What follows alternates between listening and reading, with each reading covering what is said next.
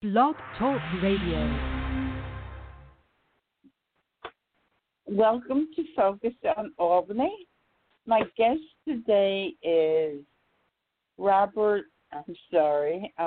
Murphy. I'm sorry, Robert. Robert Murphy. And Robert is a chef. And Robert lives in Albany. And Robert kind of called up one time, one of the shows that I was doing. And Ron called him back, and we had a nice discussion.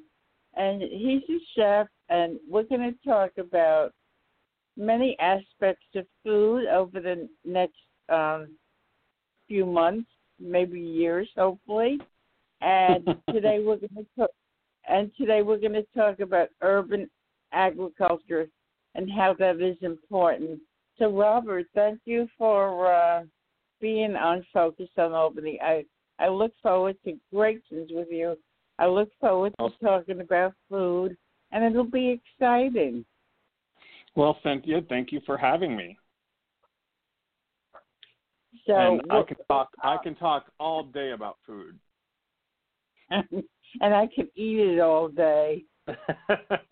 And as I promised, I will cook for you in the future. Great. So we're going to talk about urban agriculture today, and it seems that, you know, you and I, when we talked yesterday, we both have a gluten problem. And I think part of the problem with that is the poisons that are being sprayed on the wheat. So yes. Urban agriculture is a really important thing. It's not big agriculture business, but it's people taking responsibility in their backyards for food. So tell us a little bit about what you know, the importance of urban agriculture. Wonderful. Well, let me give you a little bit of my background so I can back up what I'm going to tell you about. Okay. I am a regional planner. Other than being a chef, which I have been a chef since I was probably 9 years old, and I went to culinary art school in New York City, which used to be called Peter Kump's, and that was related closely to James Beard Foundation, and it's now called the Institute of Culinary Education. So that's where I got my food education, and that created my interest in food policy. So I'm an environmental planner and consultant, and that got me interested in food systems and food systems planning. So I've been constantly watching how big farms, and I'm from a farm in Missouri, in southwest Missouri, and I've slowly watched how big farms have taken down the little farms and turned it into the systems that we have today, and it kind of, everything flows together, everything is connected, and the big farms that have taken over and turned it into basically monocultures, where you have like one farm that grows corn, one farm grows soybeans, one farm raises pigs, one farm raises cows, and it's basically an assembly line. And as we saw in this global pandemic, and I'm going to emphasize that this pandemic, it was a small pandemic in comparison to if we have an earth-shattering experience where, let's go compare it to the tsunami that happened a few years back and totally devastated the Indian Ocean, that basin in Thailand, and killed hundreds of thousands of people instantaneously, and it wiped out their food system. So if we had something like that on a global scale that affects our food systems, we will not recover as quickly with our food systems as we have today. So for urban food systems, my concept, not my concept exactly, there is an author and a professor out of New York City. He's at Columbia University. His name is Dixon Despommier, and he has written a book called The Vertical Farms or Vertical Gardens. Don't quote me on that. I'm looking around for his book, and I don't see it exactly because I've probably placed it in a position where I would not forget where it was, and now I can't. Oh, here it is, The Vertical Farm. And the subtitle to that is Feeding the World in the 21st Century. So going back to the pandemic and going back to urban agriculture and tying the two together, my concept and my theory is if we had not just this pandemic, but if we had a very earth-shattering event, something very strong, something worse than this pandemic, we would only have 3 days worth of food in the system because everything would shut down. Everything would shut down in the big agriculture. So we need to go local. I remember when the pandemic first hit, and I usually do most of my shopping at the co-op, and I went there, put my mask, and looked at the shelves, and I couldn't believe it. It was like empty. I mean, the suppliers couldn't bring stuff to the co-op, and there were food shortages. So that was a real awakening, it was something I never lived through before. Yeah, the closest thing I can remember to that was in '73 when the oil embargo, and we had the rationing of oil, and there was a shortage of toilet paper once again. I think that was what caused that this time. Those people from 1973, we did remember that happening. So my concept is going to vertical farms and urban agriculture, and there's so many ways to do it.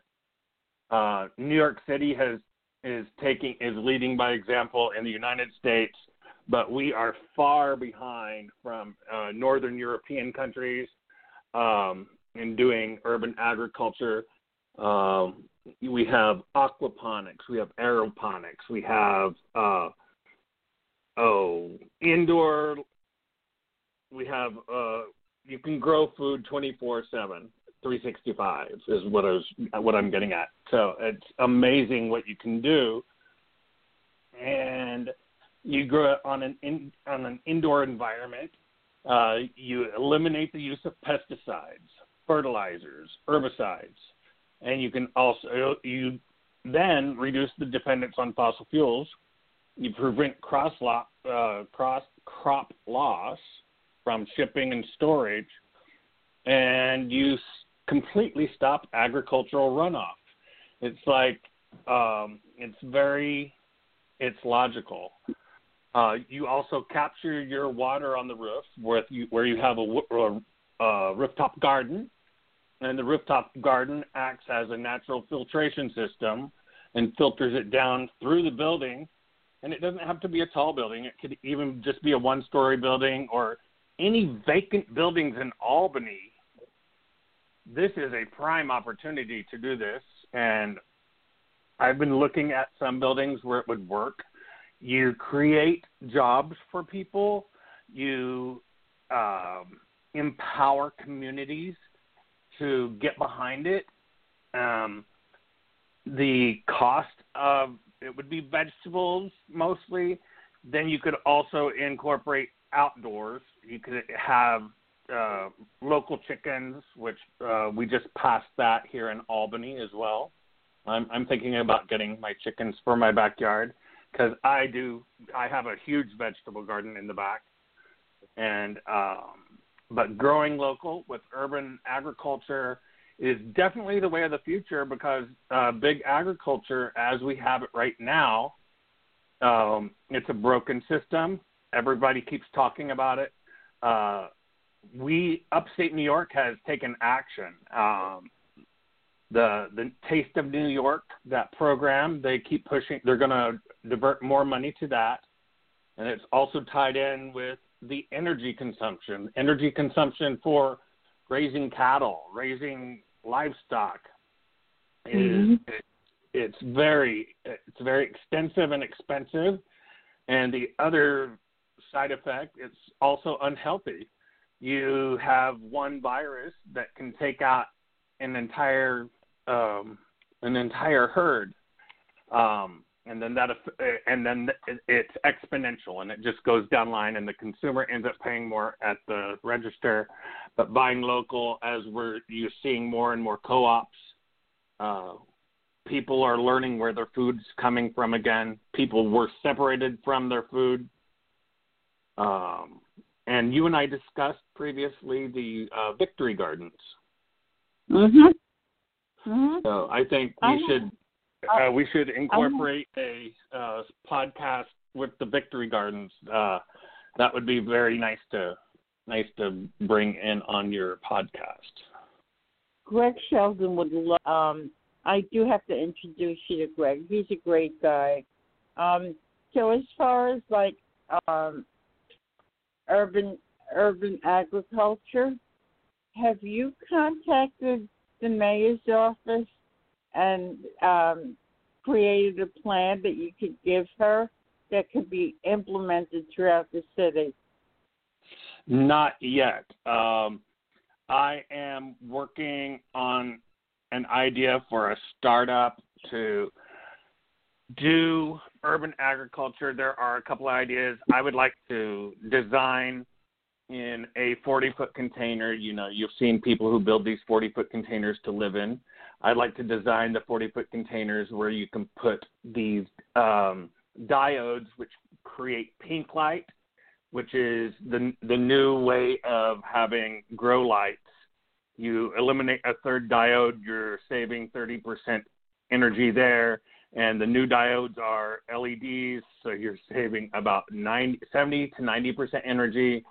The water, if you're using aeroponics, you're saving up to 95% water because you're using a mist to spray on the roots that are suspended in a medium that gives them their nutrients, and the food comes out clean and green. So, you know, people in this country are used to getting in their cars, driving to the supermarket, pick up their groceries for the week or however often they shop.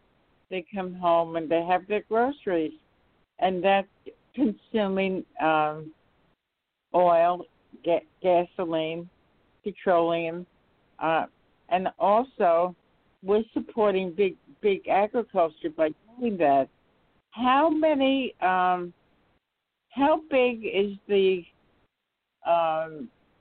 market nationwide where people like you are talking about urban agriculture and doing something about it?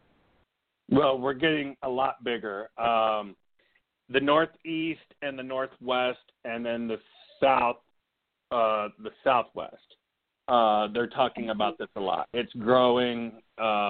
There's networks out there, North American Urban Farms, NAFSN, North American Food Systems Network. Canada is huge on this, all across. And they're not only doing urban agriculture, but they're also doing year-round hoop gardens areas in vacant lots, much like they do here in Albany and Troy with Capital Roots, how Capital Roots supports the local gardens. So, right. But it needs to be taken that step further, I believe, where more people buy into it. Like this season with COVID, when everyone was locked in, everybody went to Home Depot, Lowe's, and they couldn't get into most nurseries unless you went by appointment only. That's what I did. But I couldn't find basil until they brought the second shipment. Everything was sold out because everyone put in gardens, which I love. Wow. My garden. I'm very happy with my garden. I go out and talk to my garden every evening. It's great. So you have happy plans. Yes. So I do like the idea of, since I'm president of the Whitehall Neighborhood Association, and we will be having the mayor on our Zoomcast on February 13th at 6:30 p.m. That might be something I will bring up to her. She's doing her State of the City on February 13th at the Whitehall Neighborhood Association on Facebook. That's great. Yeah, so, but this is something that I'm pushing here in Albany. And Buffalo, New York is really big on urban agriculture as well. And they work with a Canadian university in Buffalo and the university at Buffalo. So a lot of people and all of the co-ops and Cornell University extensions in Cornell, they have a huge program for this. And we're all talking and we're all trying to get things moving forward on this. New York City has an entire program for this as well. So from what you can see, has COVID-19 changed people's eating habits or made people aware that I'm sorry, getting stuff from it has changed their eating habits. But I haven't figured it out yet, and I would like to do a poll on that to see. Definitely, people are eating out all of the fresh vegetables. Organics are gone when you go shopping. But lately, in the past 3 weeks, you can find almost everything now again. And the prices have gone up quite a bit, though. I've been calculating every time I go out because I do price checking and I shop a couple of different stores. I think my shopping bill's gone up about 20%, but I'm able to find the products that I'm looking for. And I buy all different products. I buy organic and traditional, but it just depends on the products. But now and people are eating differently. And I've noticed that people are not eating as much pork ever since they see all of the because they focused on the pork plants when they did that in the news. So there's a lot of pork for sale for very inexpensive, and I myself stopped eating it. And I prefer vegetables, chicken, and fish. So with so many people who have been thrown out of work, who are and the economic outlook for these people are not rosy. A 20% spike in food is a lot of money, and maybe a lot of people cannot afford to buy all of the important stuff that they need. What do you say to that? Well, the food banks are doing an awesome job in the city. They are running at capacity. They're still feeding tens of thousands of people in Albany and Albany County. Capital Roots is still selling vegetables and at lower than prices that you would purchase them at supermarkets, and they have their food mobile that goes around, which is the veggie mobile that goes around neighborhoods, and you can see their schedule online, and that's excellent. And a lot of people are helping people, even though I call it physical distancing, not social distancing. Even though people are physical distancing, I feed my neighbors, and I watch out for my neighbors, and I'm a community builder and a community activist, but I keep an eye on my neighbors who are captive at home, who are unable to get out. So when I always cook for 20 because I don't know how else to cook. I like to cook in big pots. So if nobody shows up, you have to eat 20 No, I people. I just package it up and send it out. Wow, that's great. But this way, you know, they say fences make great neighbors. I beg to differ. Free food, homemade food makes great neighbors. That's true. That's true.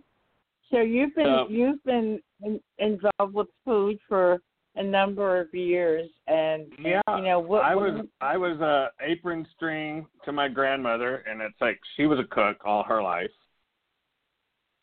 And and from Missouri, comfort food is my favorite food to cook. All kinds of comfort food. I've been all over the world, and everywhere I go, I don't follow the mainstream. I always go to where the locals eat. So I really appreciate comfort foods. So when you mention comfort foods, what are you talking about? Comfort foods are what people eat for every day. And in Asia, it's the street foods, the noodle shops, street vendors.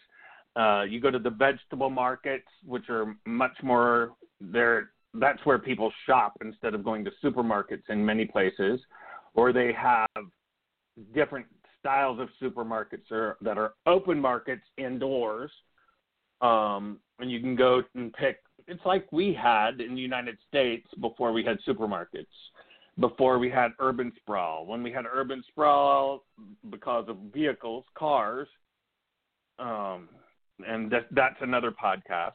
I'll tell you how food spread and how we got to big agriculture. Okay. And how we got rid of streetcars and how McDonald's changed the face of the United States. Maybe the world, right? It kind of did, yes. And I have and then we'll talk about glyphosate. You started talking about that, which is Roundup that they put on wheat, which is, I have celiac disease, and that's not by choice, and it didn't happen until I was in my 20s. So. Okay. Mm-hmm. As an Italian American who grew up on pasta, the pasta and the bread and all that wheat is great, and you know I can't eat my childhood foods as much as I'd like, so I'm not very happy about that. Well, my alternative to pasta now is I make I'll do polenta. I'll do polenta and pasta in place of pasta, but the Italians have done very good job in coming up with gluten-free pastas, and it's some of the best. But if you buy the higher-end gluten-free pastas, you can't tell the difference. And I like the ones made out of chickpeas, which is a very common. That's actually the number one bean used in the world. So now, if you go into a Italian deli and you buy imported pasta, the pasta that you get from Europe, is that as harmful as the pasta here in the United States? Unfortunately, yes. Because really? The seeds have. You would think that Italy has better flour, but the seeds have. It is a little bit better flour, but the problem is the white flour that we have today is it's dead. It's dead flour because they in the United States they sprayed the glyphosate on it the week before they harvest the flour, the wheat, and what that does, that opens up the seed. It opens up the I can't think of the word. The husk. It opens up the husk before they harvest it, so it's easier to get the seed out. And that exposes it to the glyphosate. So and then they go process the flour, and you're going to ingest the glyphosate. And I have a feeling that has something to do with celiac disease. So, and actually, there are reports out there. So you have been you have been a connoisseur of foods for a while. We only have a couple of minutes left. Let me ask you this question. How did you get from the Midwest to upstate New York? Via the Air Force. I left the United States with the Air Force in 1986 and moved to the Philippines, and then traveled to 33 countries. Then I was stationed near San Francisco at Travis Air Force Base, living in New York City, living in San Francisco. I met someone who lived in New York, and I was a world traveler, so like moving from San Francisco to New York was nothing, since I would travel from Manila to not Shanghai, we never did that, but from Manila to Bangkok and all over the Pacific. So it's like that was nothing for me. So I just up and moved. I was 21 years old. And I've been back and forth from the East Coast and West Coast and to Istanbul, Turkey, to Helsinki, Finland. I was a chef at the American Embassy American Embassy residence in Helsinki, Finland for a year. And I lived in Istanbul, Turkey for a year. So I've been around, but I always keep coming back to New York. Great. So we have just a few seconds left. You have a website. Our conversation today has been enlightening. So tell everybody you have a Facebook page. Tell everybody. Yeah, my Facebook page, and I will open it. I'm going to start it back up today. It's called 518 Nomadic Gastronomes Underground.